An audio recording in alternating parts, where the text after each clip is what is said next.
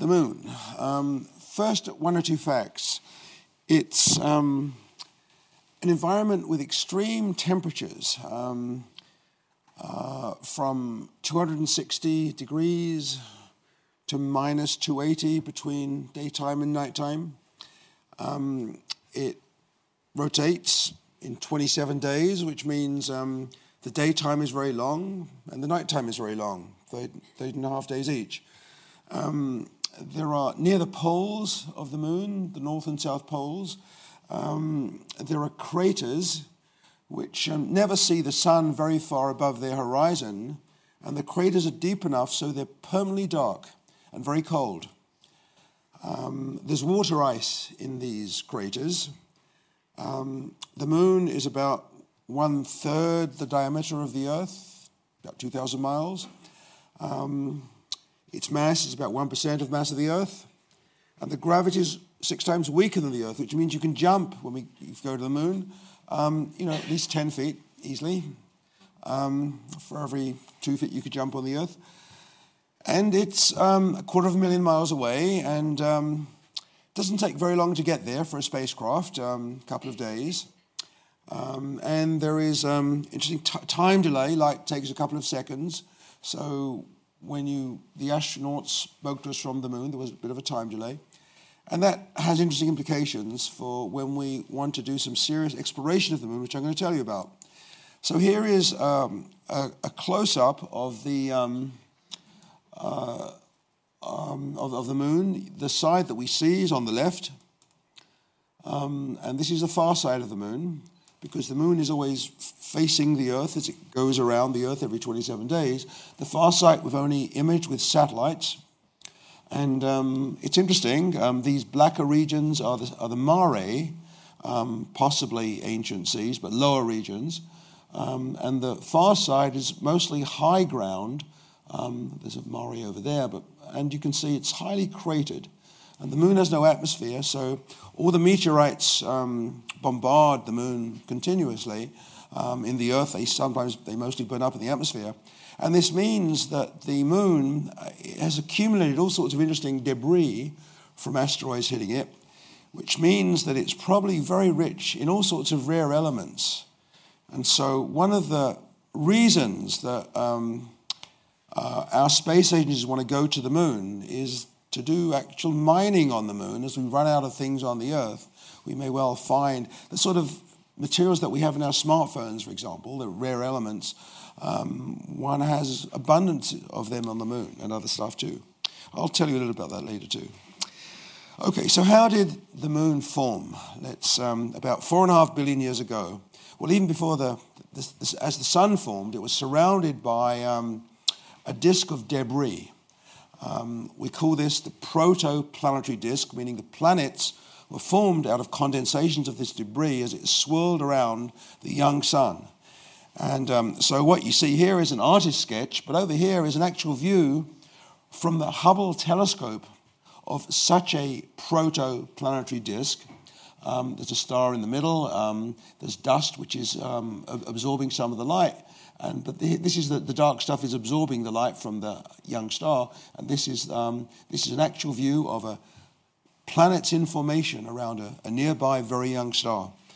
So this is how we learn about, although our sun formed 4.6 billion years ago, we know that from the ages of the meteorites, slightly before the moon and the planets.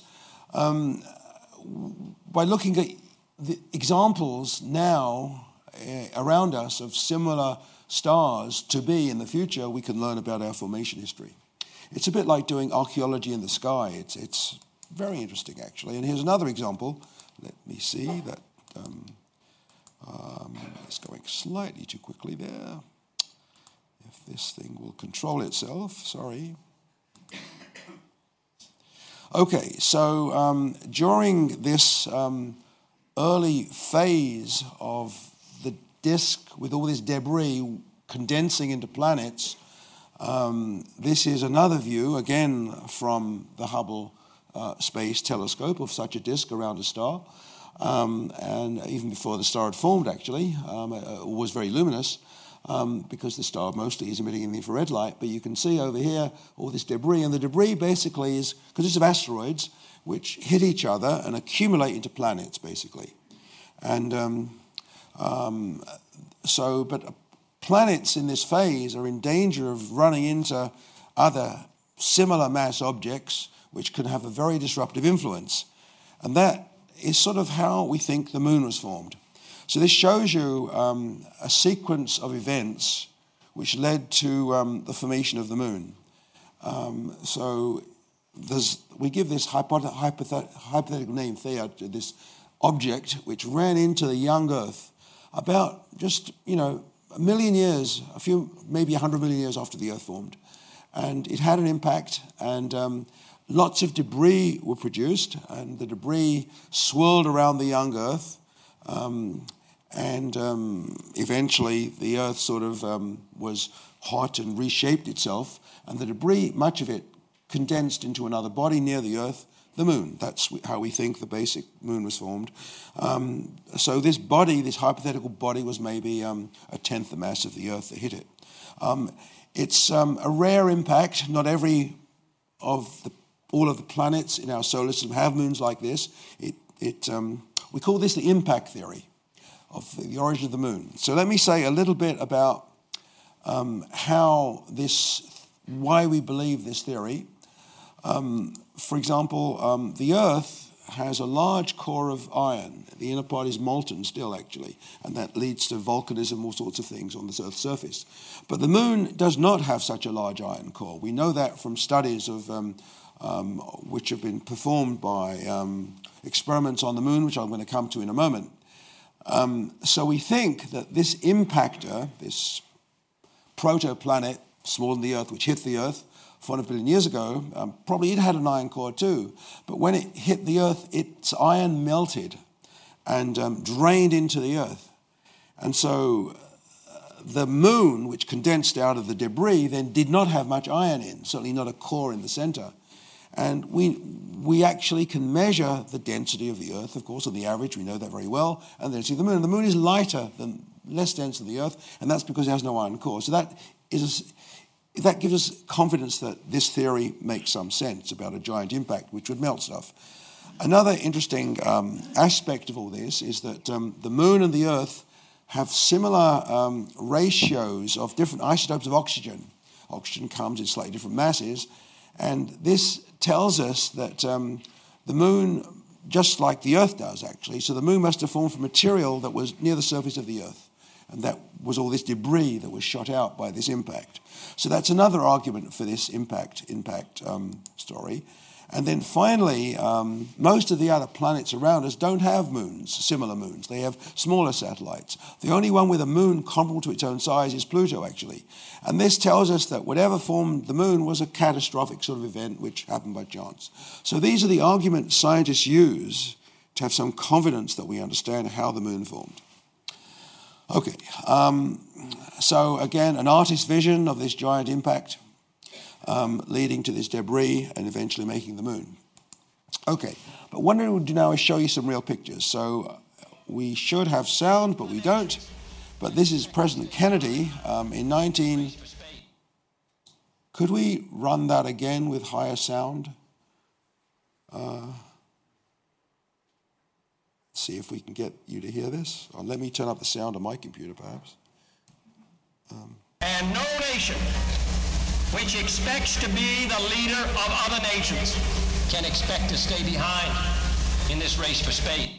So the story begins in 1963. Okay, so 1962 actually, September 62. So Kennedy, in a famous speech, said, "We choose to go to the moon. We choose to go to the moon. We choose to go to the moon in this decade and do the other things, not because they're easy, but because they're hard, because that goal was served to organize and measure the best of our energies and skills, because that challenge is one that we are willing to accept, one we are unwilling to postpone, and one we intend to win," and the others too.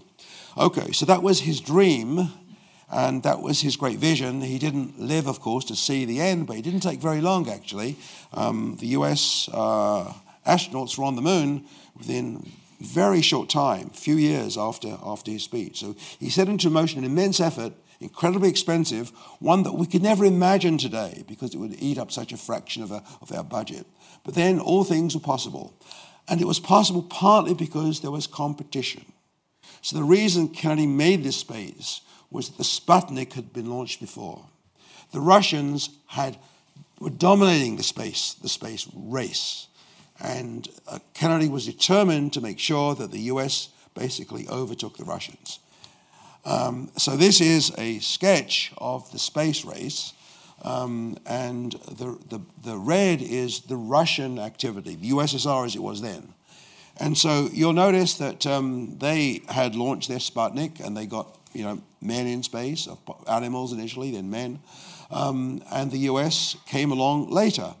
And its activity but stepped up and then overtook the Russians, and then with basically the Apollo launches to the moon, which I'll show you in more detail in a second, they basically took over. The Russians never succeeded in getting any humans on the moon, no men on the moon. They did manage to have robotic, intercepts on the moon and brought minerals back. They were one of the first to do that, moon rocks, but otherwise they've lagged behind the US ever since. So you can see this tells you the various historical events. Eventually there was a space treaty signed, for example, detailing some of the laws. I'll show you the examples of that in a second, that we should apply in outer space, and to avoid having conflicts there. That was another very important issue. So that seems to be more or less under control now. Okay, so this is shows you the sequence of launches that NASA developed, culminating in the Saturn V. So the Saturn V is the tallest, heaviest, most powerful of all launches, and still is today, even though after the moon exploration, there was never another Saturn V. And then even the blueprints of Saturn V were lost. And 20, 30 years later, we're still trying to move up to the capacity of Saturn V. We'll be there soon with heavy loaders, but we haven't even got there yet. So this is a picture of Saturn V with the launch of Apollo 10, which was one of the missions that didn't actually land on the moon, but launched a capsule that orbited the moon and showed that it was possible then to descend on the surface with a following flight within a few months after that. So what did the Russians do? So they did one major thing with their lunar activity. They had, they called this the Lunar Program, a whole series of launches in the 1960s, 1970s. And they had one of the first sample return missions, so a robotic mission, but they managed to send samples back to the Earth of moon rocks. So that was a major accomplishment. What else did they do? Well, they had a lunar orbiter in 1968. This is the Russian launcher, which is not quite as big as the Saturn V. But let me tell you the dimensions: 174 feet high, diameter 23 feet, mass 694 tons. They still have Proton launchers that they used today, or were used very recently, to go to the space shuttle and take astronauts up there. US astronauts and Russian astronauts and others do. And so in 1968, this is the closest they got to exploring the moon with anything resembling life. They had in this orbiter in 68, they had 2 tortoises, some worms, some flies, seeds, and bacteria. So that was what the Russians did.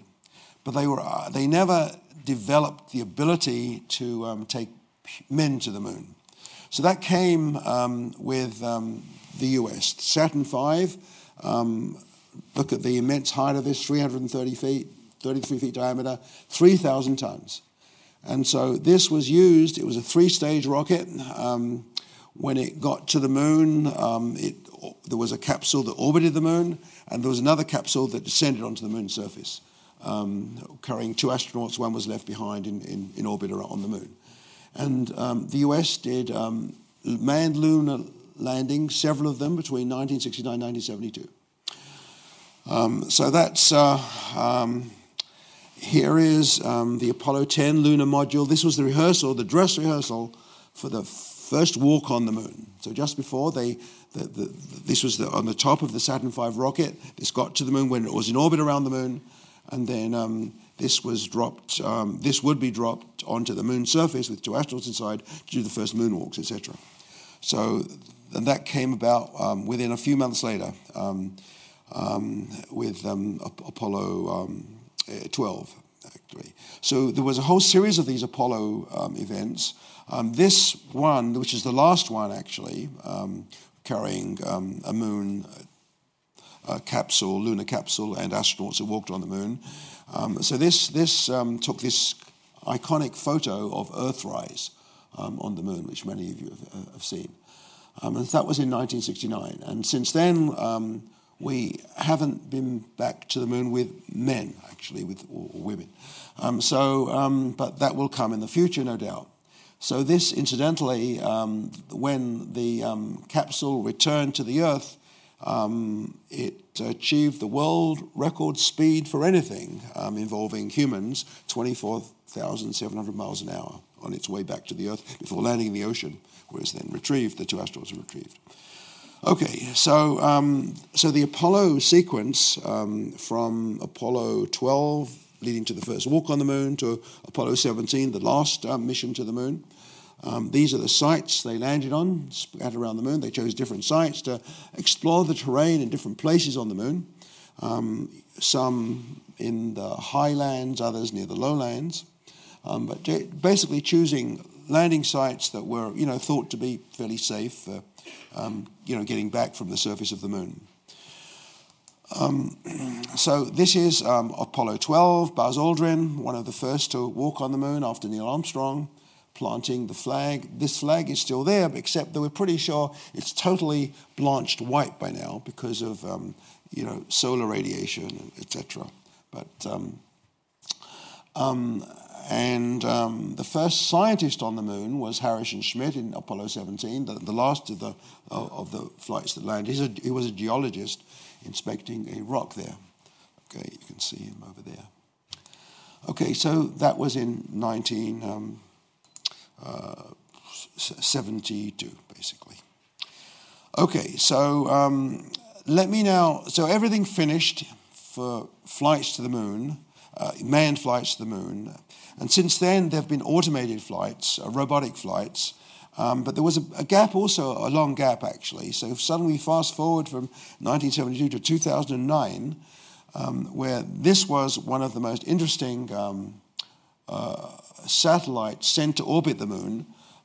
It basically has a precision camera on board, which imaged the moon, the far side of the moon, the near side, all sorts of geological features. So I want to show you some of the amazing photos that of the lunar terrain that we have been studying in the past 10 years, basically. So this is a crater, again, discovered originally by one of the lunar probes, hence the Russian name. And you can see the incredibly interesting terrain. So this photo was just produced a year or two ago, right? And so these are, kilometers across, basically, tens of kilometers across. Very interesting terrain to imagine hiking on in the future, right? So this is a view of the North Pole of the moon. And so this is full of craters, many of which are the insides are perpetually dark, actually. And I'll show you and very cold also. I'll show you examples of that in a moment. Here's a view of the South Pole of the moon. And the South Pole is very interesting because that has some of the craters with the highest rims. And because the sun is always low on the horizon when you're on the moon at either the South Pole or the North Pole, that means it never gets too hot or too cold. You don't have the extremes of temperature. So it's the ideal place for developing future human activity if we want to establish a base on the moon when we go to one of the poles. What is quite amazing also is that despite the lunar day lasting nearly 14 Earth days and the lunar night lasting 14, that means that if you rely on solar power, you have a hard time during lunar night. But the rim craters near the South Pole are so high, they're 4 kilometers high in the case of this one of these particular craters over there. I'll show you a close-up in a second. The tops of the craters always get sunlight. So you can imagine they'd be ideal for producing solar power for future activity on the moon. When we eventually get to discussing who owns what on the moon, they'll be highly competed for, I imagine, in the future. I'll discuss that in a moment too. So this is a map, a topographic map of the moon, showing you the elevation of different places on the moon. So sort of this is 10,000 meters. That's Mount Everest-like, okay, and or more actually. And you can see that, and there's a lot of variation, minus 9,000 meters, plus 10,000 meters, of incredibly varied topography on the lunar surface to explore. So this is a close-up of one crater that will be, again, a very interesting place to explore. Maybe if you want to actually build a base on the moon, you would start off with a crater like this. It's, again, near the South Pole and doesn't suffer from extremes of temperature and has a flat surface where one could do construction on, and probably lots of ice as well. And I'll show you the evidence for ice too in a second. Okay, so this is a close-up of some of these very dark and cold craters. And so just to remind you, this is the Earth actually, but if you're near one of the poles, then basically you never see the sun very high above the horizon, okay, from in either the Arctic Circle or the Antarctic Circle. So ideal places to go would be in these perpetually dark craters. So this is the Shoemaker crater is one of them, and with these very high rims in sunlight all the time, and there are a number of others. So there's plenty of space on the moon for everybody, really, to develop future activities on the moon. I'll explain what those activities are in a second, but the space agencies are now beginning to plan what they should be doing on the moon in the next decade or 2 decades or 3 decades. This is long-term activity on the moon, because we haven't yet got rockets of enough power to even get men back to the moon. That will happen in the next 10 years. In fact, China's already announced that it wants to put the first woman on the moon, and I will show you that China is far ahead at the moment of the US in developing probes that go to the moon. I'll show you examples of that in a second. So there's a new space race beginning, basically, between the various countries that want to explore the moon. So this is one of these, the Shackleton crater. Imagine these rims 4 kilometers high, 20 kilometers wide, eternal darkness in the center, perpetual light, at least for 90% of the time on the rims, giving you all the solar power you might need to do whatever you want to do in the dark crater. That'd be a great place to have a telescope, for example, because it's always dark. And there's no atmosphere on the moon to fuzz your images, so that's also good. The only worry is there might be a bit of lunar dust, especially if there's manned activity not far away. But there are no winds on the moon, so the dust rises and eventually settles down. So although that can take some time, but it probably is not a great source of worry, we think. Okay, so there is water on the moon. So this is a truly international business. So the Indian Space Agency also is very interested in the moon. So they have a series of launches to the moon. This was the first one a few years ago, where they had an infrared spectrometer which could measure evidence of water or compounds that contain water. And so they found in these dark craters evidence of water ice, basically. And so we're pretty sure that you have an abundant supply of ice on the moon. Ice is great because you can break it down to make oxygen. You can use oxygen as a propellant for rockets to go further afield. So basically, you can treat places with water as a reservoir of fuel for future exploration of the planetary system. That's why we're very interested in going to the moon, because the gravity being lower on the moon, one could then launch things from there with a good supply of fuel to go on to explore, with heavier payloads throughout the solar system and beyond even, eventually. Okay, so that's the water. let's look at the temperature. So this NASA experiment I mentioned, the one that did the photography too, also had an infrared device on board that measured the temperature. And this is to show you the incredibly low temperature. So this is in degrees Kelvin. So this is minus 250 below centigrade. That's the purple color. So there are regions as cold as that. A lot of it is blue. That's minus 100 Kelvin. This all 100 degrees above zero, absolute zero. And so these are just amazing places where, because it's so cold, they're also great places to do infrared astronomy, which needs a cold environment. So astronomers are excited by this too, but they're also, as I said, reservoirs of ice as well. And again, there are regions on these high rims around the craters near the poles that always see the sun, because the sun is low in the horizon, but even at night, the craters are high enough so you can still see the sun even though it's below the horizon. So the lighter colors show you regions of perpetual light, and this is an image of the crater rim around the Shackleton crater. If whenever we're selling real estate on the moon, these regions near regions of perpetual light would be the most valued resources on the moon. And I'll come to the legal implications of this in a moment. Okay, so the European Space Agency has plans. We are still members, I believe. We will be members even after Brexit. So there's no plan to leave. And so they are planning now. It's going to be incredibly expensive. It's not clear that Europe can afford this, but they're certainly building up plans. And so they want to basically construct huge domes on them. And why a dome? Because you need to protect yourself from the radiation, basically the cosmic radiation, which is pretty penetrating. So basically you put your people or living quarters inside a dome, which obviously has oxygen, etc. So you can control the environment better that way. And there are a series of domes. And the idea would be to do tourism, basically build hotels on the moon. Because this would be a way, again, of having a commercial aspect to this. And because the whole project's so expensive, you may well need that to explore the moon.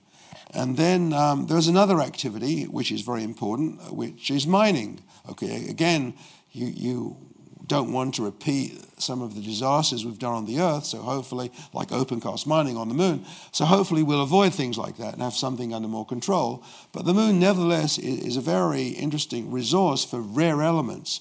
And maybe the rarest element of all, which doesn't occur naturally on the Earth at all, is an isotope of helium called helium of mass 3, which is the ultimate resource for fuel for thermonuclear reactors. Now, at the moment, we don't have the only thermonuclear reactor we have, where there are two. One is the sun, which is great, and the other one are hydrogen bombs, which are not so great.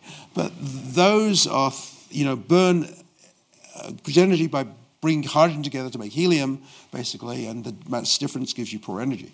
But it turns out when we try to make these, people are experimenting on developing this for future energy release, because you can basically use water or seawater as your ultimate fuel. And so that's unlimited. You get unlimited energy from this in the future. So it's thought to be the ideal, and it's also much cleaner because you don't use uranium, you don't have heavy radioactive isotopes. And it turns out that using helium-3 is the ultimate fuel for nuclear fusion reactors, because that's the cleanest one, radioactively speaking. And so that is a great resource for the future. It occurs naturally on the moon because the moon has been bombarded for billions of years by impacts of asteroids and cosmic rays, etc. And those impacts produce helium-3. So we make it on the Earth artificially in the lab by having bombardments like this, but on the moon it's natural, and all you need is to collect a few kilograms of it, and you have enough, fuel supply for a very, very long time for the whole planet, basically. And so that is one of the dreams of the future, I would say. But now we're talking, fast forward 100 years or so, perhaps, to make that real. But eventually we will need to get helium-3. Okay. So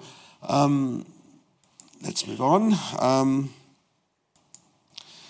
Okay, so astronomers are excited by the moon. Okay, here's why. You can imagine there's no atmosphere on the moon. So the atmosphere on the Earth is what makes it, stars twinkle, right? You've seen that. It means that you can't really get a sharp image of a star. It's impossible. You can see the planets okay because they're large enough not to be affected by the blurring of the Earth's atmosphere, the turbulence of the atmosphere, because the light rays get slightly, refracted. But stars are a problem, and so we go to space. You have the Hubble Space Telescope, which does beautifully in space. But on the moon, that's just 2 meters across. It's a small telescope. On the moon, you could build a much, much larger telescope, and the bigger the telescope, the better your precision at imaging something. And so you could actually, if you could build a big enough telescope, you could actually image planets out to hundreds of light years away. We call them exoplanets. They're twins of the Earth. So far, we've only really explored our own solar system in terms of detailed imaging. We're beginning to find evidence for many planets, thousands of planets around nearby stars, but we don't have a single picture of anyone because they're just too small. You need to do far better than we can do with a 2-meter telescope. So here's, again, a futuristic scheme for a huge telescope. The idea is you take one of these big dark craters, which is dark, so you can look at the stars all the time. You suspend, you put all sorts of mirrors in the bottom of it, and you suspend a wire across, which is going to act as the focus of the telescope in the middle of this wire. So this is so you'll now have a telescope that's essentially kilometers in diameter, in principle. Okay, so a design that we already have one on the Earth. A place called Arecibo in Puerto Rico is a giant radio telescope exactly like this. But we can in principle do this too for the infrared if there's no atmosphere to mess things up. And the idea is then you would look at the sky, and here's what you might expect to do. You could actually image the nearest nearby solar system. So this is one called TRAPPIST-1. It's an interesting exoplanetary system. We know it's got several planets around it, one or two of which are probably twins of the Earth in the sense they roughly the same distance from their parent sun, and they probably have atmospheres, etc. We don't know for sure. But you could actually begin to image these things directly with such a big telescope. And that would be amazing because, if you look at 100 exoplanets, the chances are, if there is other life in the universe, a few of those might show evidence for something interesting. Of course, we have no guarantee that's true or not. Life could be such an exceptional thing that we might have to look at millions of planets to find evidence of anything, or maybe we'd never find anything else. But it's possible, and that's one of the major goals of future exploration, to eventually be able to image planets. But you need to do, basically thousands of times better than you can do for imaging anything with a 2-meter telescope. You need a kilometer-sized telescope to do this, just from sheer numbers, and the moon might be the only place you could actually achieve this, apart from issues like worrying about the dust. Okay, so here's another wonderful thing that the moon can do for you. So the Earth is a great place to do radio astronomy. And why radio astronomy? Because radio astronomy is a way of looking at radio waves from the distant universe and looking back far before the first stars formed. So we can't quite see all the way back to the Big Bang, but we can certainly see what we call the Dark Ages, when there were no stars at all. That really is digging into our past. And in the Dark Ages, there were the seeds, the density, clouds, or whatever, from which all galaxies formed. So radio astronomy, in principle, is a wonderful way to do archaeology in space, basically, to look for the ultimate beginnings of all galaxies, all luminous structure. Anything you see, in the sky, shining light. Before then, there were gas clouds, which were dark in principle. But those gas clouds are made of hydrogen, the most abundant element in the universe. And the hydrogen, it glows very, very weakly, but that's very hard to see, its glow. But what you can hope to do, because it's so cold, is detect it in absorption against the fossil radiation from the Big Bang. And so you can actually hope to search this for these radio waves, for these seeds of fluctuations. Amazing thing to discover. It's one of the biggest races now in astronomy to probe the Dark Ages. We've done a lot with the light in the universe. We want to go back further and further towards the Big Bang. This is our best bet to do that. But the problem is that because we're looking so far away, normally we map out hydrogen in the Milky Way by working at a wavelength of radio waves of 21 centimeters, or a frequency of about 1400 megahertz. The trouble is, when you look far away, everything gets redshifted. So you're looking at the same waves, but now at a much, much lower frequency, or a much longer wavelength. So you're looking at a wavelength of 30 megahertz to see basically this cool stuff from the Dark Ages. Now, unfortunately, on the Earth, we have something called the ionosphere, right? You've all maybe come across, when you have interference in radio communications, right, or even in telephone communications, you get a lot of static, and you have incredible static if you want to go to this lower frequency on the Earth because of the ionosphere, which is produced, at the top of the atmosphere by interaction of ultraviolet light and cosmic rays with the Earth, and so that gives you all this static, and so you can't see the Dark Ages. It's very, very hard to see it from the Earth. We're trying, but maybe for the future, but it's a hard thing to get around. But the far side of the moon is the greatest place to do this, because that, we say, in terms of radio noise, all this static, is the quietest place in the entire inner solar system. Why? Because first, there's no ionosphere, there's no atmosphere on the moon, there's no ionosphere on the moon, and secondly, the far side is shielded from the Earth. The problem with the Earth is not only has it got the ionosphere, but it's also a huge source of radio static. Your mobile phones, right? Radar, maritime radar, all sorts of things. They come in at these low frequencies that you would like to look at the Dark Ages. Now, astronomers have reserved certain frequency bands where they, for their use, for science use. So there's no direct competition at the moment with mobile telephones, etc. But because you're looking for such an incredibly weak signal, that's not good enough, because there's spillover in adjacent radio bands, all this stuff. So you have to go to the moon. So here's a concept study for going to the moon and doing this. This is the sort of we're doing. So you take a gigantic sheet of mylar, kilometers across. Now this is easy enough to make, and mylar is a very, very light material. So you can, we use these for concept studies called solar sails, which are basically light from the sun can push the sail, and it can gradually speed up and get to huge velocities. It's a concept for space exploration, actually. Anyway, here's another use of a solar cell. You have this kilometer-sized mylar sheet, and you print on it with a special 3D printers very thin conducting wires, basically. It's just like a TV antenna, basically, but you imprint them on the mylar sheet.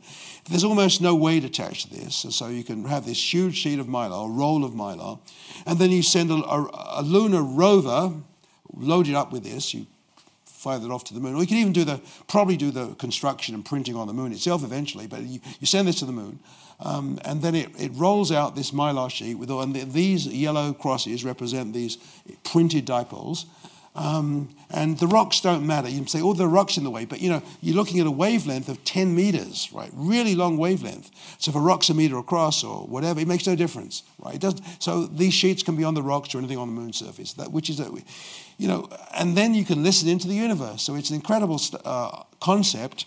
We want to do this on the far side of the moon. So that's the sort of experiment you want to do if you want to, as well as you're building your hotels, doing your mining, the scientists want to get in there too and give you some sort of higher goal, inspiration to do something, beyond that, to look at the beginning of the universe. So we're hoping that that will be something. Anyway, so you're looking for absorption against this fossil radiation, we call it the microwave background, and you can look at this wavelengths of 10 centimeters, because this enormous everything was redshifted, it was expanded, everything got stretched out by a factor of 50. So we're looking, a few million years after the Big Bang, basically, in the Dark Ages. And you need to spread these mylar sheets out over hundreds of kilometers to get the resolution you need to study these clouds. And you need millions of these antennae. So that sounds like a tall order, but in Western Australia, in the most radio quiet environment we have on Earth, which is not good enough to do this Dark Age, but it's an approximation. They're doing other stuff there, actually. So in a few years' time, we're building a telescope called the Square Kilometre Array, literally a kilometre across, and there'll be something like 100,000 of these dipoles. So these are simple wires. These are slightly vertical configuration, but it's basically the same thing. And so imagine we're planning these sort of thing on the Earth. It's expensive, and we'll be studying the universe far away, not as well as we'd like to get to the dark ages, but to do other stuff at these very, very low frequencies. Probably not to 30 megahertz. We don't think we'll get that far, but a little bit higher maybe. And so that's being planned for. So if we can do this on the Earth, it's simple technology, we understand how it all works, then developing this on the moon should be possible. We'll need probably all sorts of, the plans are, not so much for humans to do most of this work, but for robots to do it. It'll be robotically deployed. With humans guiding this, you have to have humans there not too far away, because if you can't do it entirely by robots, because there's a time delay of a couple of seconds in sending signals from the moon back to the Earth. So if a robot, deployer runs into something, it could self-destruct in a fraction of a second. So you better have human people not too far away. So it's an interesting concept to have joint human robotic activity this will be in 20 or 30 years' time, on the moon. So that's the sort of thing we imagine doing, and that'll be needed for construction. Whatever we do on the moon, it'll be a combination of the two. Okay, so when do we go back to the moon? Okay, so this shows you a telescope launched by China, Chang'e 3. It was launched in 2013. It took data looking at stars for a couple of years. A 50-centimeter telescope, very small, that was landed there on the moon. The current US presence on the moon is this Neil Armstrong's footprint. Now, you may wonder, the scientists say, no one's going to give us, it's got billions and billions, whatever, to build telescopes on the moon, etc. China didn't seem to care too much. They launched a small telescope already, but we want bigger ones too. And what you have to remember is that the space telescopes that we have, like the Hubble telescope, cost, I think the latest estimate is $8 billion, right, total, okay? That's a huge amount of money. But it's a tiny fraction of what the US, or the world, spent on the International Space Station and on the launches to get us there on the space shuttle. So as long as you can restrict yourself to 5%, say, of developing all these activity on the moon, then science is just piggybacks along. And so that's the hope, that we'll get all this interest in the moon to do tourism, mining, fuel for future. It'll be a giant gasoline station, basically. That's one of the thoughts for doing interstellar travel, because that's all going to happen eventually. So, doing a bit of science at the same time to look at the beginning of the universe should be a tiny perturbation, which we think will excite the space agencies and maybe motivate them to do more. Okay. So is this happening? So here are some of the interesting stories going around now. So the head of the European Space Agency has announced that he wants to start building a moon village. And he says there'll be a permanent lunar base by the end of the next decade. I think he's being a bit optimistic, but and I showed you some of the pictures of these lunar domes that will be developed. Okay, so what else? Trump wants to send astronauts back to the moon. So he announced that a couple of months ago, that's going to be the next big goal. We're doing robotic activity on Mars. There were plans under the previous US administration to send astronauts to Mars, but we've realized since then that going to Mars, which takes about 9 months, is a very, very dangerous activity.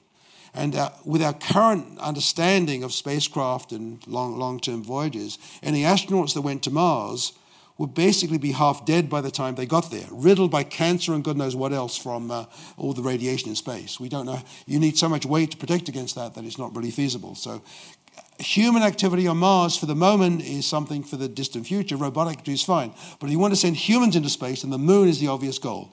Okay, that one can do. Okay. And so we have NASA sending out contracts already to have Amazon-like delivery, to build these projects on the moon. So, and Jeff Bezos incidentally has his own rocket company, as you probably know, building commercial launchers. Eventually they will scale up to have launches with more capacity than Saturn V in the future. Eventually, they're not there yet. But to do deliveries on the moon of many of the components needed. So space, from the US point of view, is a semi-commercial, and NASA, a joint exercise, which is interesting too. And so just recently, private companies were chosen for future moon landings to, with starting off in an exploratory way. There's Elon Musk, Jeff Bezos, and others, right, involved with running these companies with this great vision of the future. So it's a wonderful thing, actually, that NASA's looking this far ahead. Okay, well, China's got there already. So these are all the landings on the moon. There were the few manned landings, the few I showed you, but there are many unmanned crashes. These are the soft impacts on the moon, where there are many more harder impacts, things self-destructed, but these are many of the... So all on the near side of the moon, okay, which is technologically easier. So just a couple of weeks ago, China launched Chang'e 4, which is the latest in their series of Chang'e, named after the goddess of the moon, I believe, to explore the moon. And so they had the first soft landing on the far side of the moon. And so this is their launch. And so what did they do on the moon? I'll show you that in a second. But they actually did have a simple radio telescope on that project. So let me just say a few words about why we want to do science on the moon. So it really is the future of cosmology. So this is basically as far back as we go in cosmology. This is the fossil radiation from the Big Bang on the right there. We haven't found the big mysteries like the dark energy or the dark matter, but we can explore the dark ages. That surely is that's a goal right in front of us. We're looking for other more mysterious things, but to go for the dark ages, you have to have many, many independent points on the sky, right, to do your study. And if you look at a map like this of the fossil radiation, it has millions of points on the sky, millions of data points, if you like, degrees of freedom or pixels on the sky. But that's not good enough to do for the accuracy you need. Likewise, we have future telescopes now which are planning to do vast surveys of galaxies. They talk about billions of galaxies we will be detected in oncoming space surveys in the next few years. Again, you can improve your precision. You can go from 1 million to 100 million sort of points on the sky, but that's still not enough. But it's only when you look at the dark ages, by looking for these clouds, because the clouds are so much smaller than galaxies, you have many, many of them. So you have enormous numbers of independent points on the sky, and with enormous numbers, you can use the square root of the number to get incredible precision. That's the way it goes. The more you have, the better the survey. Just like when you're polling, for elections or whatever, the more the people that participate in the poll, the more reliable it is. If it's too small a number, you're biased in many ways, but if you get a large enough poll, it can work better. It's the same with cosmology. If we have enormous numbers of these clouds for every galaxy, we have trillions of these clouds in principle. They give us wonderful yardsticks for doing cosmology. So the moon is the place to go. Okay, so here is what the Chinese landed on the moon. This is the lander, and you can see the long wires, 10 meters long. They are the dipoles, the antennae, which will do the first experiment to look at the dark age of the sun as well. So unfortunately, they did this experiment in a great hurry because they were eager to push ahead, and the Chinese engineers didn't have time to make their satellite and the transmission on this particular lander free of radio noise, radio contamination, which would mess up this low-frequency signal.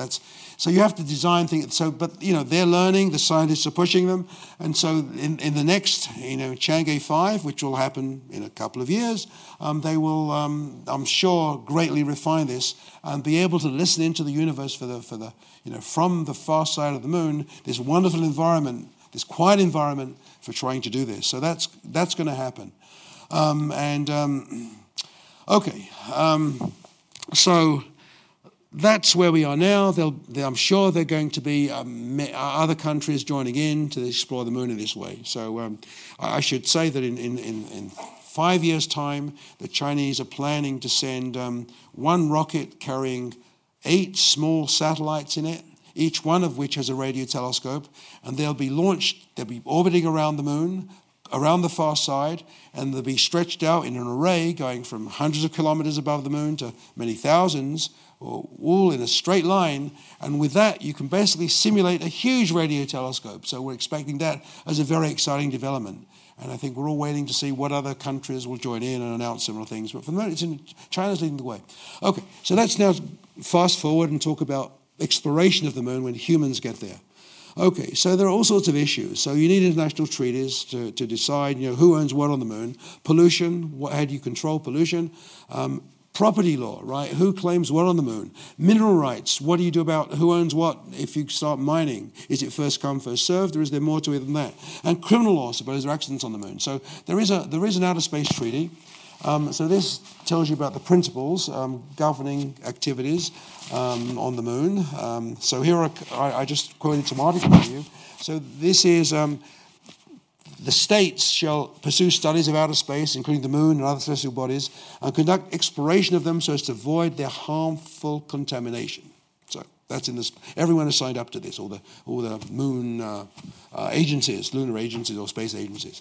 Another one, all states shall have equally free access to outer space, including the moon and other celestial bodies. Outer space is not subject to expropriation by claim of sovereignty by means of use or occupation. So first come, first served is not necessarily going to get you a piece of the moon, even though the US put its flags there, which have now turned white mostly. Then, interestingly, the military personnel can go to the moon. That's not excluded as long as they keep restricted to peaceful activities. How you ensure that happens, who knows? But and then partner states may exercise criminal jurisdiction over nationals of a partner state whose misconduct in orbit affects the life or safety of a national of another partner state. So in case of occasional murders on the moon, I think we're covered there. Okay. Right, so let me end with this. This is the most amazing picture of Earthrise taken by this Lunar Reconnaissance Orbiter. This will be what we want to go to stay, in a hotel on the moon to look for. Yeah. So thank you.